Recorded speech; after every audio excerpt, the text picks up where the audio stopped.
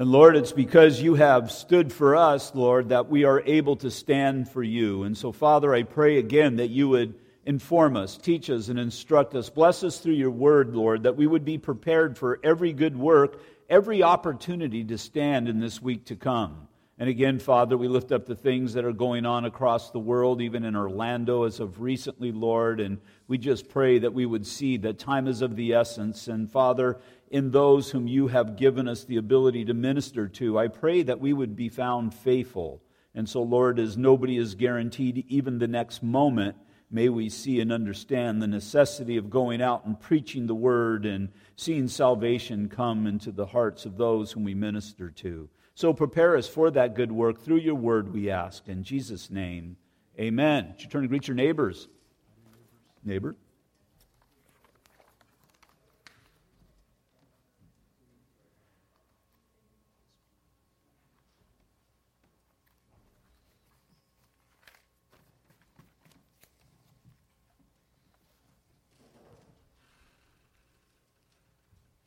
Okay, as soon as we get the old guys off the stage. Go ahead and turn your Bibles to Isaiah chapter 49. We'll be picking up at verse 1.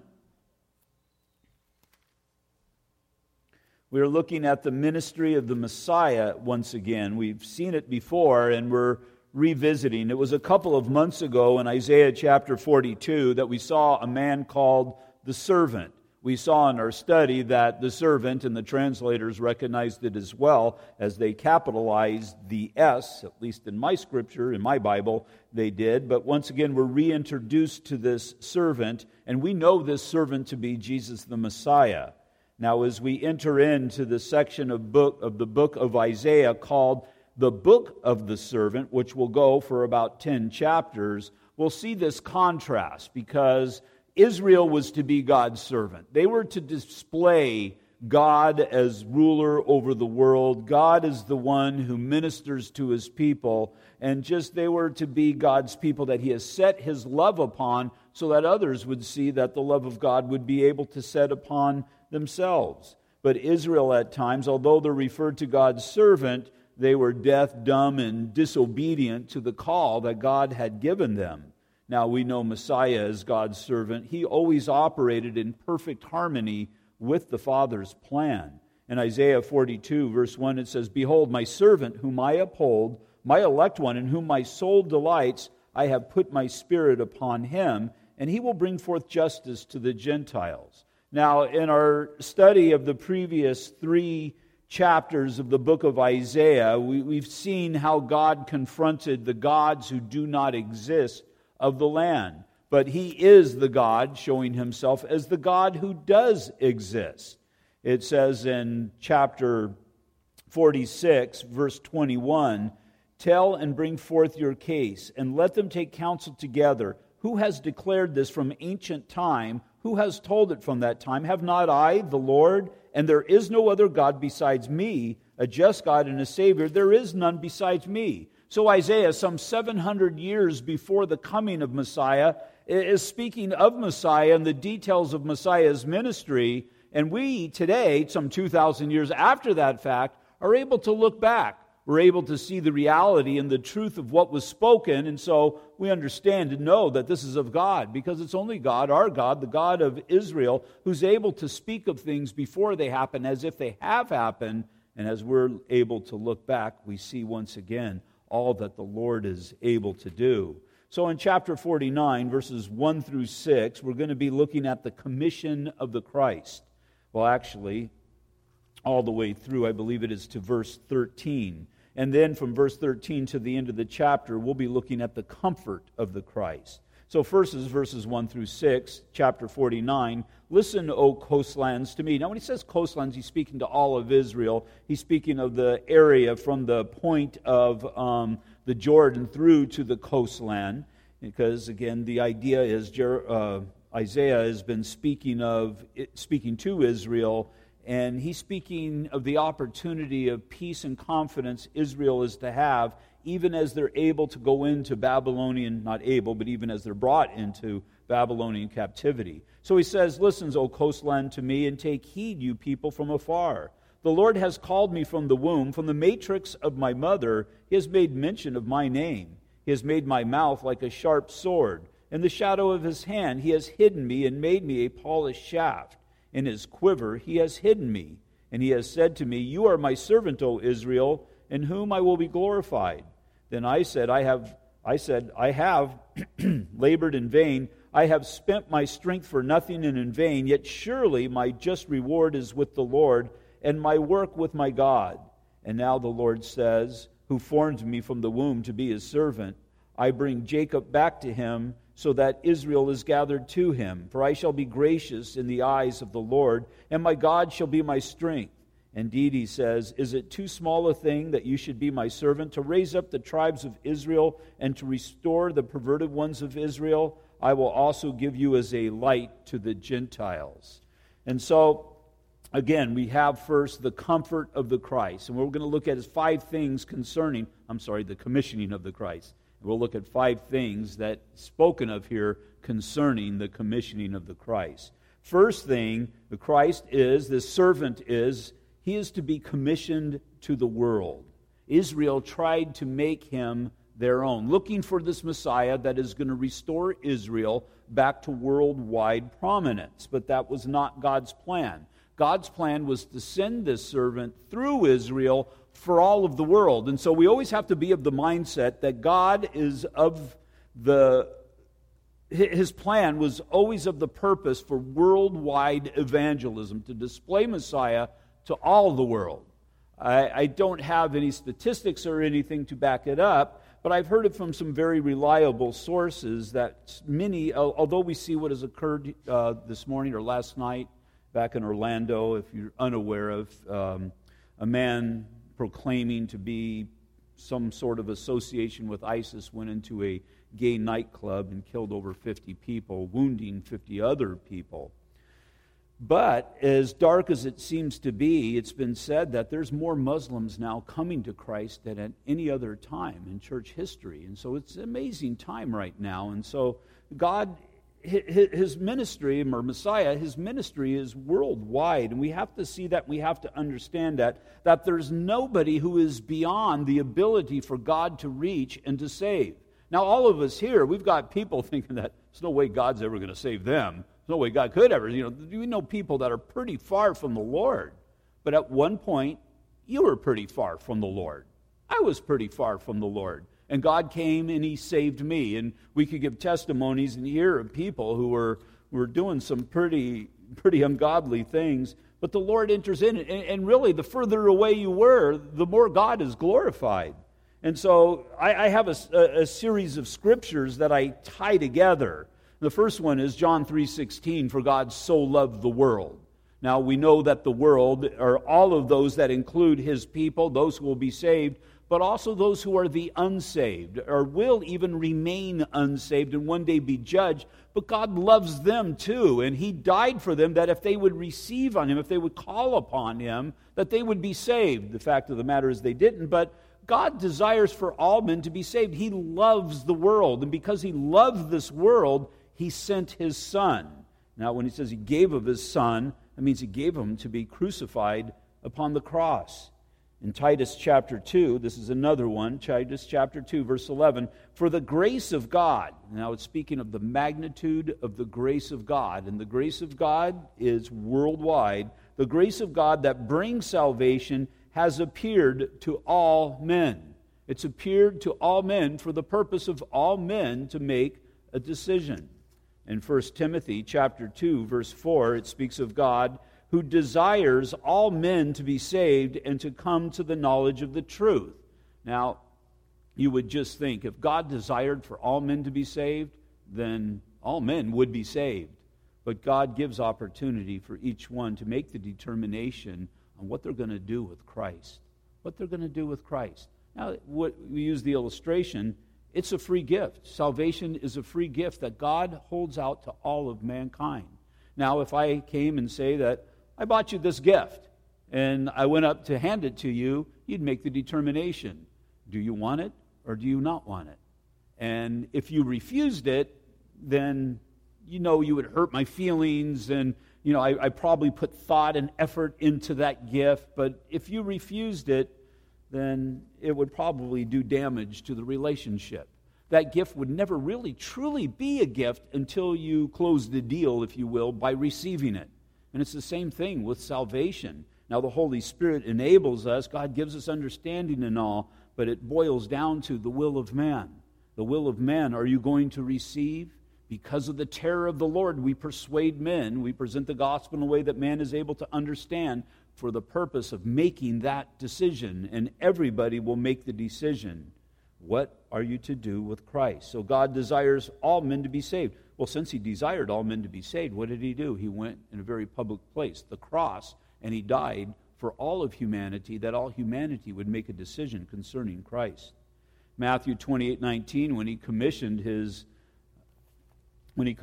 apostles, he told them, go therefore, and make disciples of all the nations, baptizing them in the name of the Father, the Son, and the Holy Spirit. He didn't say just go to Israel. He said to go to all of the nations. In the Scriptures, when you see that word nations, that's 99.9% of the time speaking of all nations apart from Israel. Well, they were already in Israel. He wanted them to go out into all the nations. It's the Great Commission. Now, the Great Commission, as it is stated in the book of Acts, chapter 1, verse 8, it says, "But you shall receive power when the Holy Spirit has come upon you, and you shall be witnesses to me in Jerusalem." Well, they pretty much already knew that, because they had come together. In verse 6 previously, it says, "Therefore, when they had come together, they asked him, saying, Lord, will you at this time restore the kingdom to Israel?" They were nearsighted. They were looking for the kingdom just to be established right there, and they were looking for prominent positions. But Jesus told them, but you're going to receive power, but when you receive power, when the Holy Spirit has come upon you, you shall be witnesses to me in Jerusalem, yes, but all Judea, that's the surrounding area to the city Jerusalem, and Samaria just to the north and to the end of the earth. That would encompass all of the nations. And so Messiah's ministry is a worldwide ministry. Now, everybody who is going to get saved, and God knows those who will end up being saved. But as far as us, we don't get that information. We're just simply told to go. We're to have God's Word. We are to share God's Word, not making the determination on who's savable and who's not savable. And it's been said that you'll be just as surprised of those people when you get into heaven who will be there with you, and you'll be just as surprised as those who aren't there as well. And so we do not know the hearts of men. We just go out and are obedient to the call of God. And so the Father's main motivation in sending His Son was that the love of God would be displayed to all the world. Israel, His servant, had failed in that. They kept God to themselves, if you will. But this servant that was to come, he is going to display the love of God to all the world. Again, verse 1, "Listen, O coastlands, to me, and take heed, you people from afar." Secondly, he was to be, the servant, Messiah, was to be commissioned from the womb. In verse 1 again, "Listen, O coastlands, to me, and take heed, you people from afar. The Lord has called me from the womb, from the matrix of my mother," or the inner portions of my mother. "He has made mention of my name." Now, Messiah, that plan was from the foundation of the world, and we know the story of the virgin birth and all, and so it was God's plan from the beginning to use this man Messiah. So when Messiah came about, when he appeared to all of mankind, look over at Luke chapter 1, if you brought your Bible here today. Luke chapter 1, verse 26.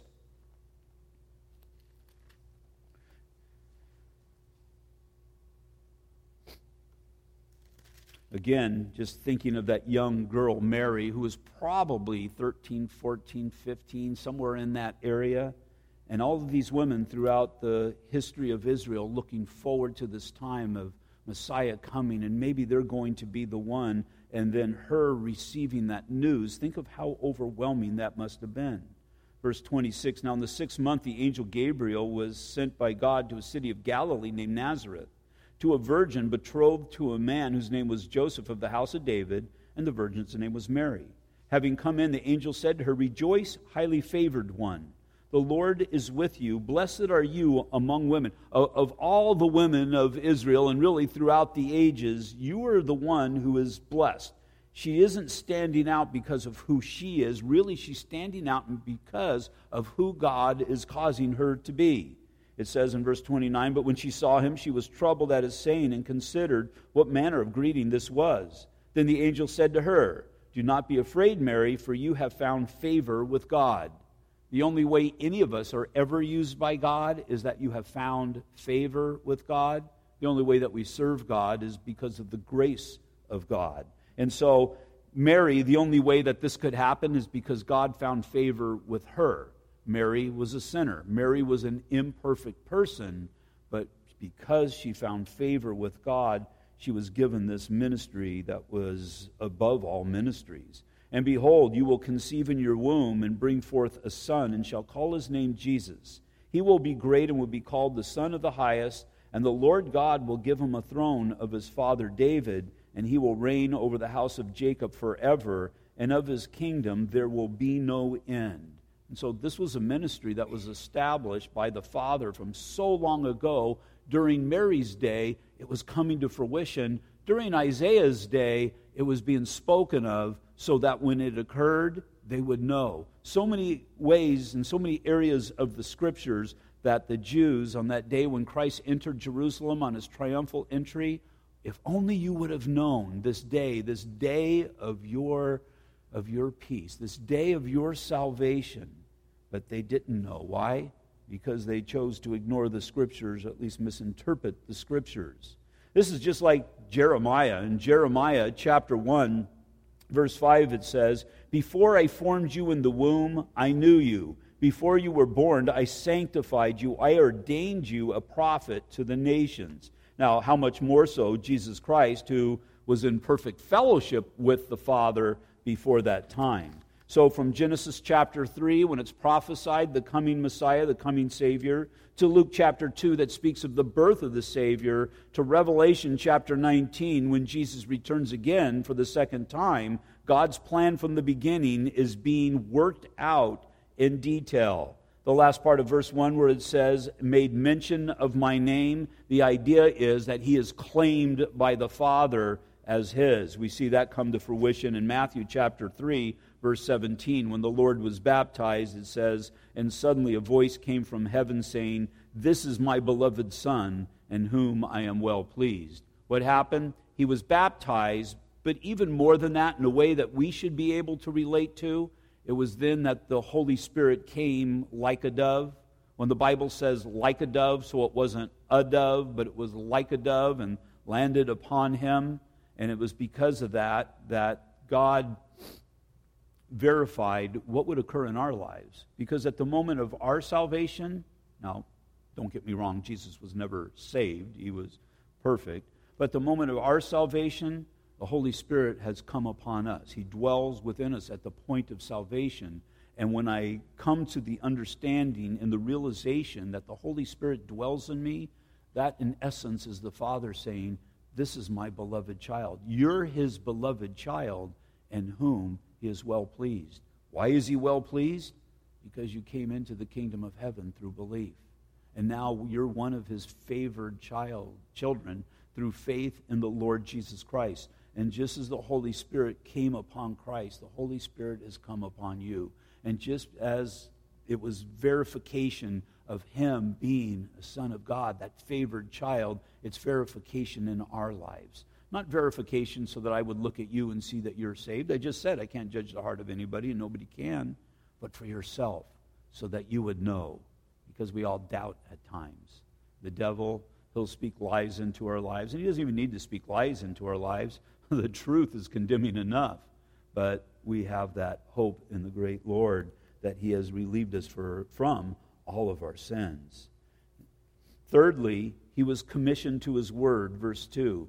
And he has made my mouth like a sharp sword. In the shadow of his hand he has hidden me. He made me a polished shaft. In his quiver he has hidden me.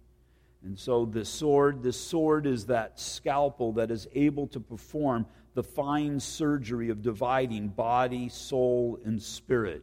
dividing you to your innermost being to make determinations of who you are, how you are, for the purpose of revealing all that you are. Remember when Adam hid himself in the garden? Well, it's a good thing that God found him. Because if God didn't find him, then he would never have that proper covering. Remember when the Lord expelled him out of the Garden of Eden and he put those angels to guard over it so that he can't come back in? What was the problem with him coming back in? That he wouldn't eat of the tree of life and live forever. Because if he would have eaten of that tree of life at that point and lived forever, he would have spent eternity apart from God. Adam had to die just as we all had to die, but it was during this time of life, as we hear the Word of God, it separates body, soul, and spirit. It separates us for the purpose of making the determination of who is right with God. And there we have the Word of God as it speaks to us, as it convicts us, even as it saves us. Matthew chapter 10, verse 34, Jesus said, "Do not think that I came to bring peace on earth. I did not come to bring peace, but a sword." I was kind of thinking over this, just kind of meditating on this section of Scripture. And earlier that day, as I was reading the one-year Bible, we call it the Bible Bus, but reading the one-year Bible, it was speaking of the time when Solomon, most of you have heard the story, probably even in an unsaved state, had these two women that came to him, and both of them had had babies, and at night one of them rolled over on her child and accidentally killed the child. And she was despondent, and she got her dead baby and traded it with the other woman's baby and just kind of went on. Well, the other woman, when she woke up in the morning, realized that baby was dead, but then looking to it, she understood and realized that's not her baby. And I'm sure she recognized the other woman with her baby, and so they had this dispute, and they were brought to the king. And I would imagine that some of the officials were thinking, I wonder how in the world he's going to rectify this situation. And that's when he said, "Bring the baby to me," and he took a sword and he was going to divide the baby in half. And the woman he wasn't going to do that, but he said he was going to do that. And the woman whose baby really died said, "Yeah, go ahead and do it." And the other one says, "No, let the baby live, give him to that other woman." And Solomon realized that the one who was willing to give up the baby was the true mother of the baby.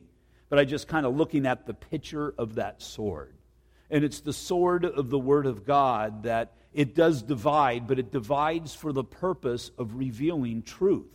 And it's the truth that, it's only through the truth that we're able to live a life, not only that glorifies God here in this planet, but able to live a life collectively with one another. As we live our lives as collectively according to the Word of God, we're living in truth. And as we live in truth, we live in a degree of peace and harmony. We still have that sinful nature that kind of messes things up. But then you see as a lie enters into the picture, and again, look what's going on worldwide. Look what's coming even to the doorstep. You know, what did we legislate? They legislated that area of Florida as a gun-free zone. So when you had somebody that went in there with a gun, there was nobody there that was able to stop them. Apparently they forgot to tell the terrorists that it was a gun-free zone. I'm not even saying that to be funny, but we try to legislate all of these things, but you cannot legislate morality. You cannot legislate what is right and what is true. That only comes through the Lord Jesus Christ. And so today the sword is the Word of God that reveals the truths of God for the benefit of all of mankind. Just as the surgeon will use his scalpel to remove a tumor from inside of somebody that would eventually kill them, but remove that tumor for the purpose of their well-being, God's Word penetrated us for removing the sin within our lives so that we would have life, that we would even have eternal life. When he speaks of a polished shaft here, this speaks of a sleek arrow, one that flies straight and true. And this is for the purpose of wounding men for their own good or even for judgment. And we see that aspect of it in Revelation chapter 1, verse 16. He had in his right hand 7 stars. Out of his mouth went a sharp, two-edged sword. When Jesus comes back in Revelation chapter 19, he's going to wield that sword once again. My wife and I, we stood on Megiddo. It's a fortress that's up there, and there's a lot of ruins that are up there, and it's kind of a neat thing. You really get a good idea on what it looked like during those days. But on top of Mount Megiddo, you can see the valley of Armageddon. And the thing that I would equate it to is that if you're coming from Orange County, or at least you're coming from the 57 freeway, and you come down the 60 freeway, and after you kind of go through those hills, then it opens up into this inland empire in this valley, and it's almost like as vast as this valley is here, Ontario, and then Fontana, and Rialto, and so on and so forth. And so at that time, during Revelation chapter 19, all of the armies of the world are going to be gathered together. You're going to think, well, that'd take a pretty big valley. Well, we have a valley such as that right here. And the valley of Armageddon is about that size, so I can see how that would happen. So just think of this valley here that you have seen, if you haven't been to Israel, and just think of it filled with the armies of the world. And here comes Jesus Christ coming back on a white horse. But not just Jesus Christ coming, there's going to be a cloud of witnesses of which we will be part of it. See, if you're a born-again believer today, and the rapture happens during our time, or if you die and go to be with the Lord, one day you will come back with Jesus Christ. Now, the armies of the world, they're gathered together. They're thinking that they're going to fight against Christ. But Christ comes, and we're not there to support him as far as fighting the battle. We're just there for the purpose of being a witness. But he's going to wield, once again, the sword of his word. And it's going to slay the armies of the world. And it's going to be a great massacre. And the idea is, as he comes back, what is he going to say? I don't really know. It's probably not going to take much. And they're all going down. When it says his quiver has hidden me, it's kind of an interesting concept as well. This would speak of the Father's divine protection of the Son for the purpose of his plan. I've said it before, while we are in the will of God, and God has plan and purpose for ourselves, we're immortal. I mean, again, we're protected by God for the purpose of his plan. Well, Jesus, many times, they tried to take him, but it wasn't his time yet. In John chapter 7, verse 30, it says, therefore they sought to take him, but no one laid a hand on him because his hour had not yet come. He was in Jerusalem during that time. They could have taken him very easily, but he was divinely protected for the purpose of the completion of the plan. In Luke chapter 4, verse 29 through 30, they accused him of blasphemy. It says, and they rose up and thrust him out of the city, and they led him to the brow of the hill on which the city was built. My wife and I, we stood on what they believe is the brow of that hill, and it would be very easy to throw somebody off. I was going to throw Terry off to see if it worked, but I didn't think it'd be a good idea. They brought him to the brow of the hill and where their city was built, that they might throw him down over the cliff. And it says, and it just simply says this, then passing through the midst of them, he went his way. Why? Because again, there was divine protection here. He's immortal at this point. He's going to die. There's no doubt about it, because that's the plan, not of these men, but of the Father. But it's not yet the time for that to occur. The scripture that I just read in John 7:30, where therefore they sought to take him, but no one laid a hand on him because his hour had not yet come. That was about 6 months. We saw last Thursday night, about 6 months before his crucifixion. And so he's not going 6 months early. And so the Father, in his quiver, he has hidden me. The Father protect him for the fulfillment of the plan. What God has called us to do, he will enable us to do, and he will keep us until the completion of what we are supposed to do. Fourthly, the Messiah was commissioned for God's work, verses 3 and 4. And he said to me, you are my servant, O Israel, in whom I will be glorified. Then I said, I have labored in vain. I have spent my strength for nothing in vain. Yet surely my just reward is with the Lord and with my God. God's work can be thankless in this life, but it will be rewarded in the next life. We see the ministry of Messiah, and we see how he was rejected by men. And if you would look at success for ministry on the surface, you would think that Jesus failed. That he failed in that because, again, not nobody, obviously there were those who received him, but they put him on the cross and they crucified him. So I can look at the Lord's example. We're called to the work of ministry. And the first ones that you think you would minister to would be those of your family. And that can be some of the hardest ground to crack, some of the hardest ministry within those whom we really love. Well, look at Jesus' example again. The religious leaders, they opposed him. His disciples they rarely understood him. And those he helped rarely thanked him. And so it looks like it was a very thankless ministry. But again, through that apparent defeat came a great victory for all of humanity. And so that tells me, never grow weary of doing good. And I'm not just saying living a good life, but of being obedient to God's call in your life. Never, never, never quit. The only failure in Christianity really is giving up. Is giving up, because you never know if the Lord's going to move just in the next day. I was meeting with a group of pastors, and one of the pastors said he was ready to give up. It just wasn't happening, and it really wasn't going how he thought it should be going. And so the question was brought to him, how do you know that the Lord doesn't want to open the floodgates the day after you quit? Now again, if you've made the determination, and all of this is based upon not just going off and doing something, but it's based upon the best determination you can make of what the will of God is in your life. And that's what we're to do. We make the best determination of what the will of God is in our life, and then we go for it.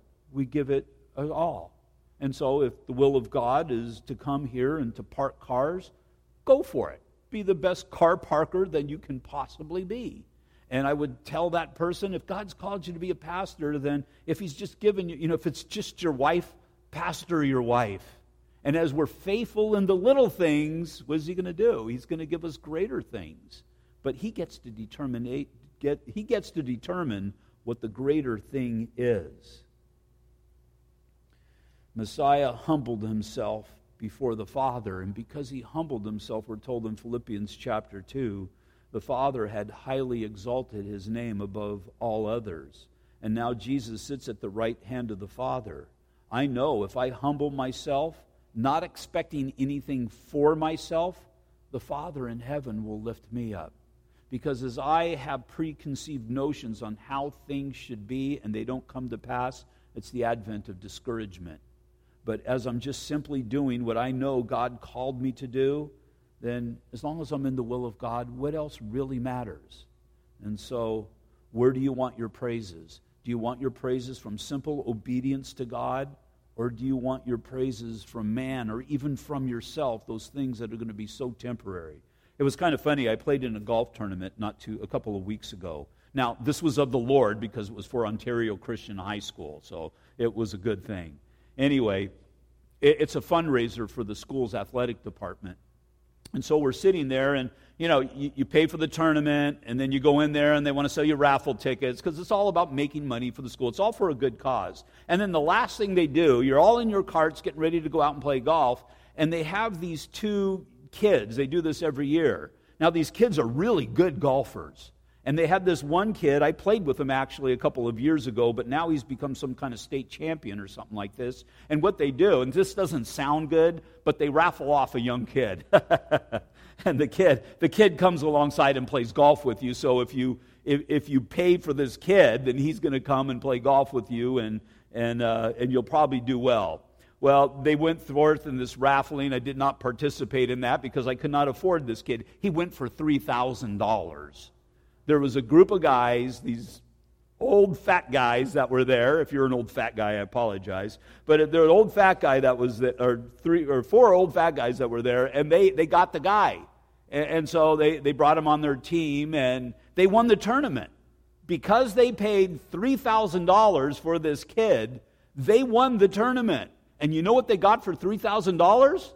A little trophy that you could probably go for $10 and buy somewhere and have your name put on it for an extra $5, and you would have gotten the same thing.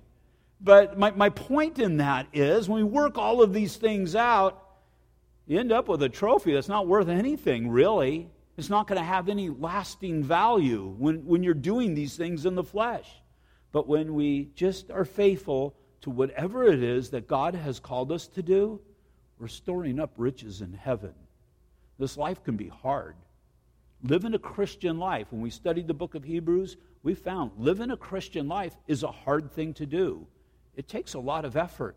It takes us constantly dying to ourselves. Some of us were sold the bill of goods that if you come into the Christian life, there'd be nothing but blessings and we'll be skipping down the yellow brick road. But that's not really how it is. It's a hard road to walk. And we must not veer off to the right, not veer off to the left, but again, cut that straight path. But as we cut that straight path, God will bless. God will bless, and we'll have blessings stored up for us. In Matthew chapter 5, verses 11 through 12 tells us, blessed. Now that word blessed means happy or content. Content, I think, is the best translation.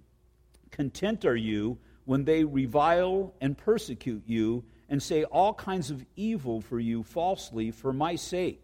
Rejoice and be exceedingly glad, for great is your reward in heaven, for so they persecuted the prophets who were before you.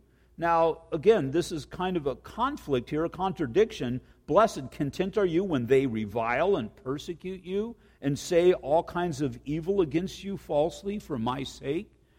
That's not the way that we define contentment.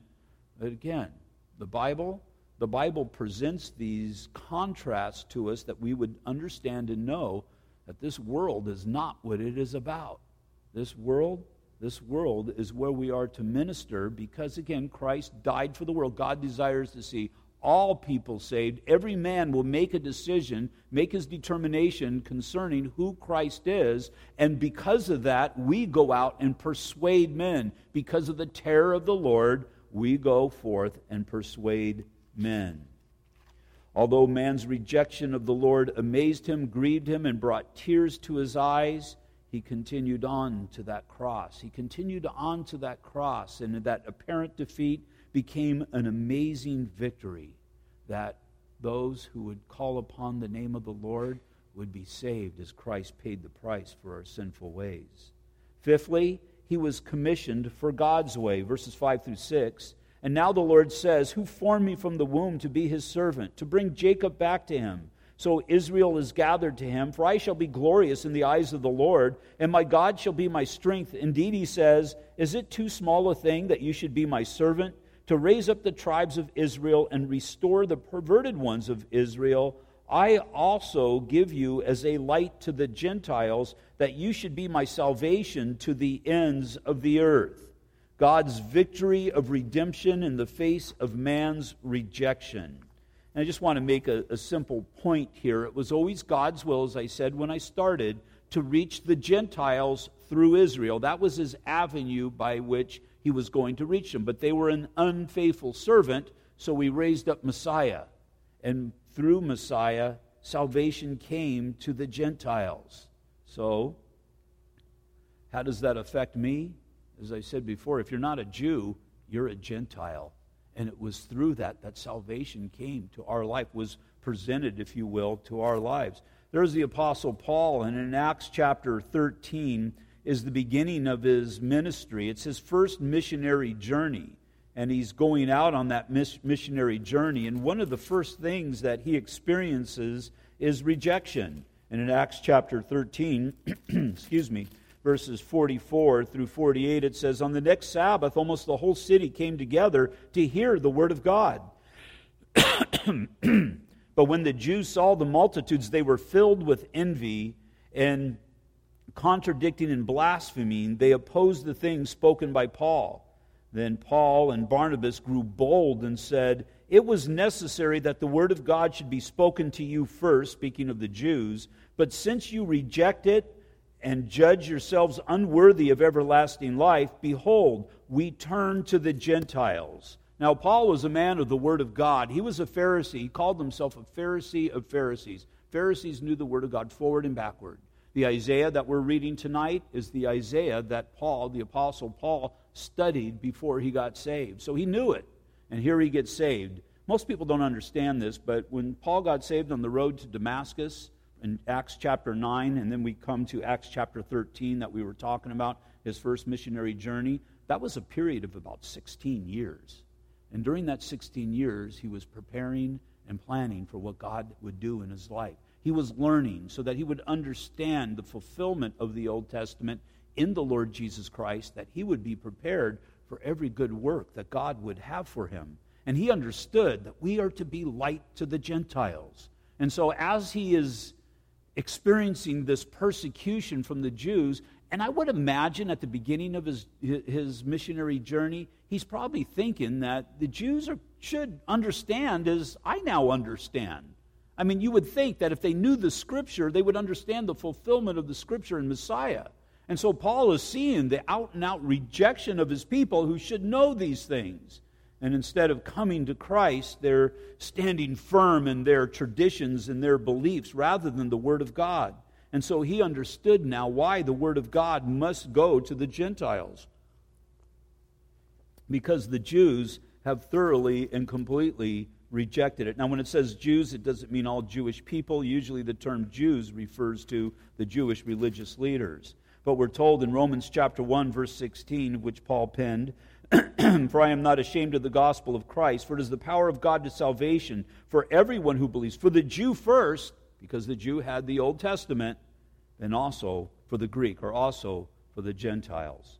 Back in chapter 49, verse 7, "Thus says the Lord, the Redeemer of Israel, their Holy One, to him whom man despises, to him whom the nation abhors, to the servants of rulers, kings shall see and arise, princes shall also worship, because of the Lord who is faithful, the Holy One of Israel, and he has chosen you." So we see, because of the commission of Christ, the nations are going to come into the kingdom of God. And we need to look back on this now from our standpoint and look back and see how this has been fulfilled.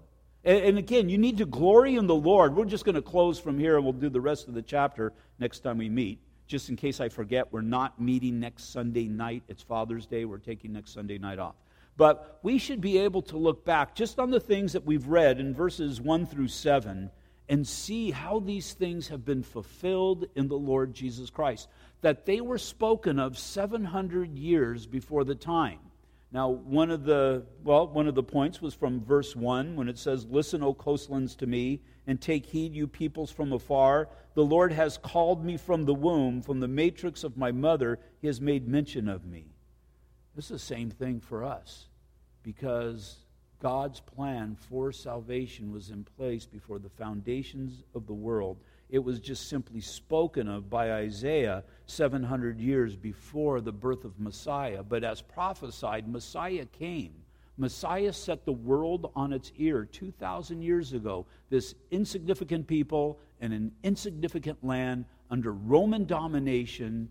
But because of Jesus Christ, you see how that which started in such humble beginnings, it went worldwide. It didn't just go worldwide, it went ages wide. For the past 2,000 years, God has been doing a great work. A great work that one day it arrived at your doorstep, the doorstep of your life, that somebody shared the gospel. And again, what Paul says, going back to Romans chapter 1, verse 16, "For I am not ashamed of the gospel of Christ, for it is the power of God to salvation for everyone," that means anyone, "who believes, for the Jew first and also the Greek. For in it the righteousness of God is revealed from faith to faith, as it is written, the just shall live by faith." How is it revealed? From faith to faith.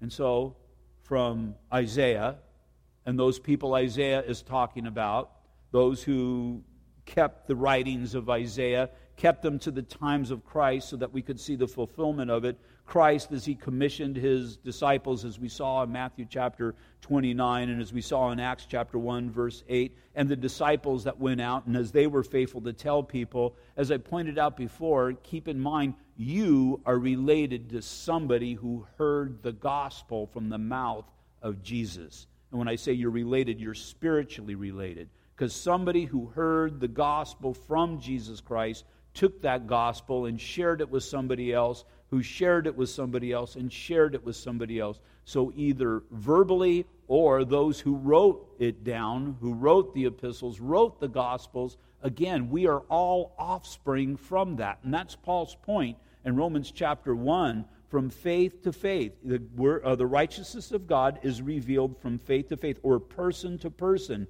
as it is written, the just shall live by faith. And that being the case, we need to be found faithful. We need to be found full of faith.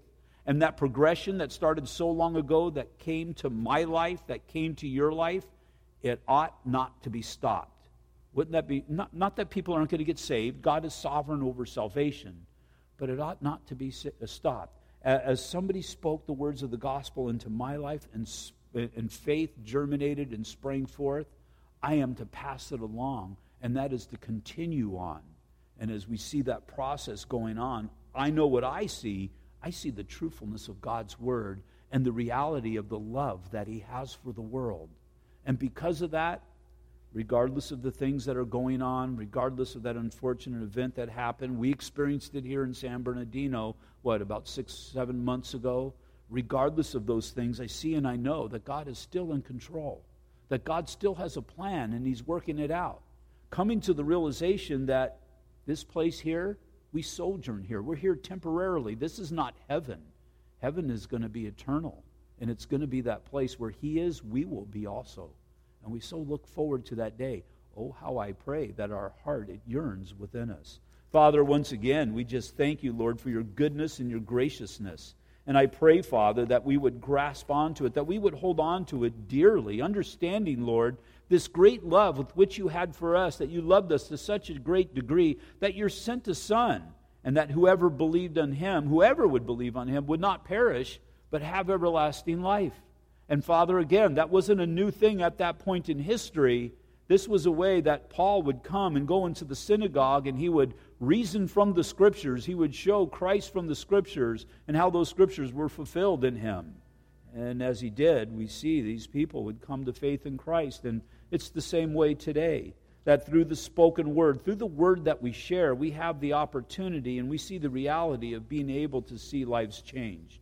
And so, Father, I pray that we would take this out of this place tonight, that we would consider these things in our heart, that we would consider the people who are in our lives. And, Father, we would realize that we have these words of eternal life. And I pray, Father, that we would be found faithful in sharing them to this world that is so perishing.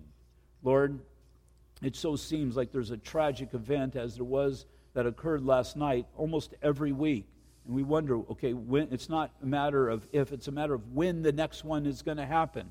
We so live in a godless world, but we do so, Father, for your glory. And so, Father, may we realize the commission. May we realize the power of the gospel. And I pray, Father, that we would be a people who are passionate about you.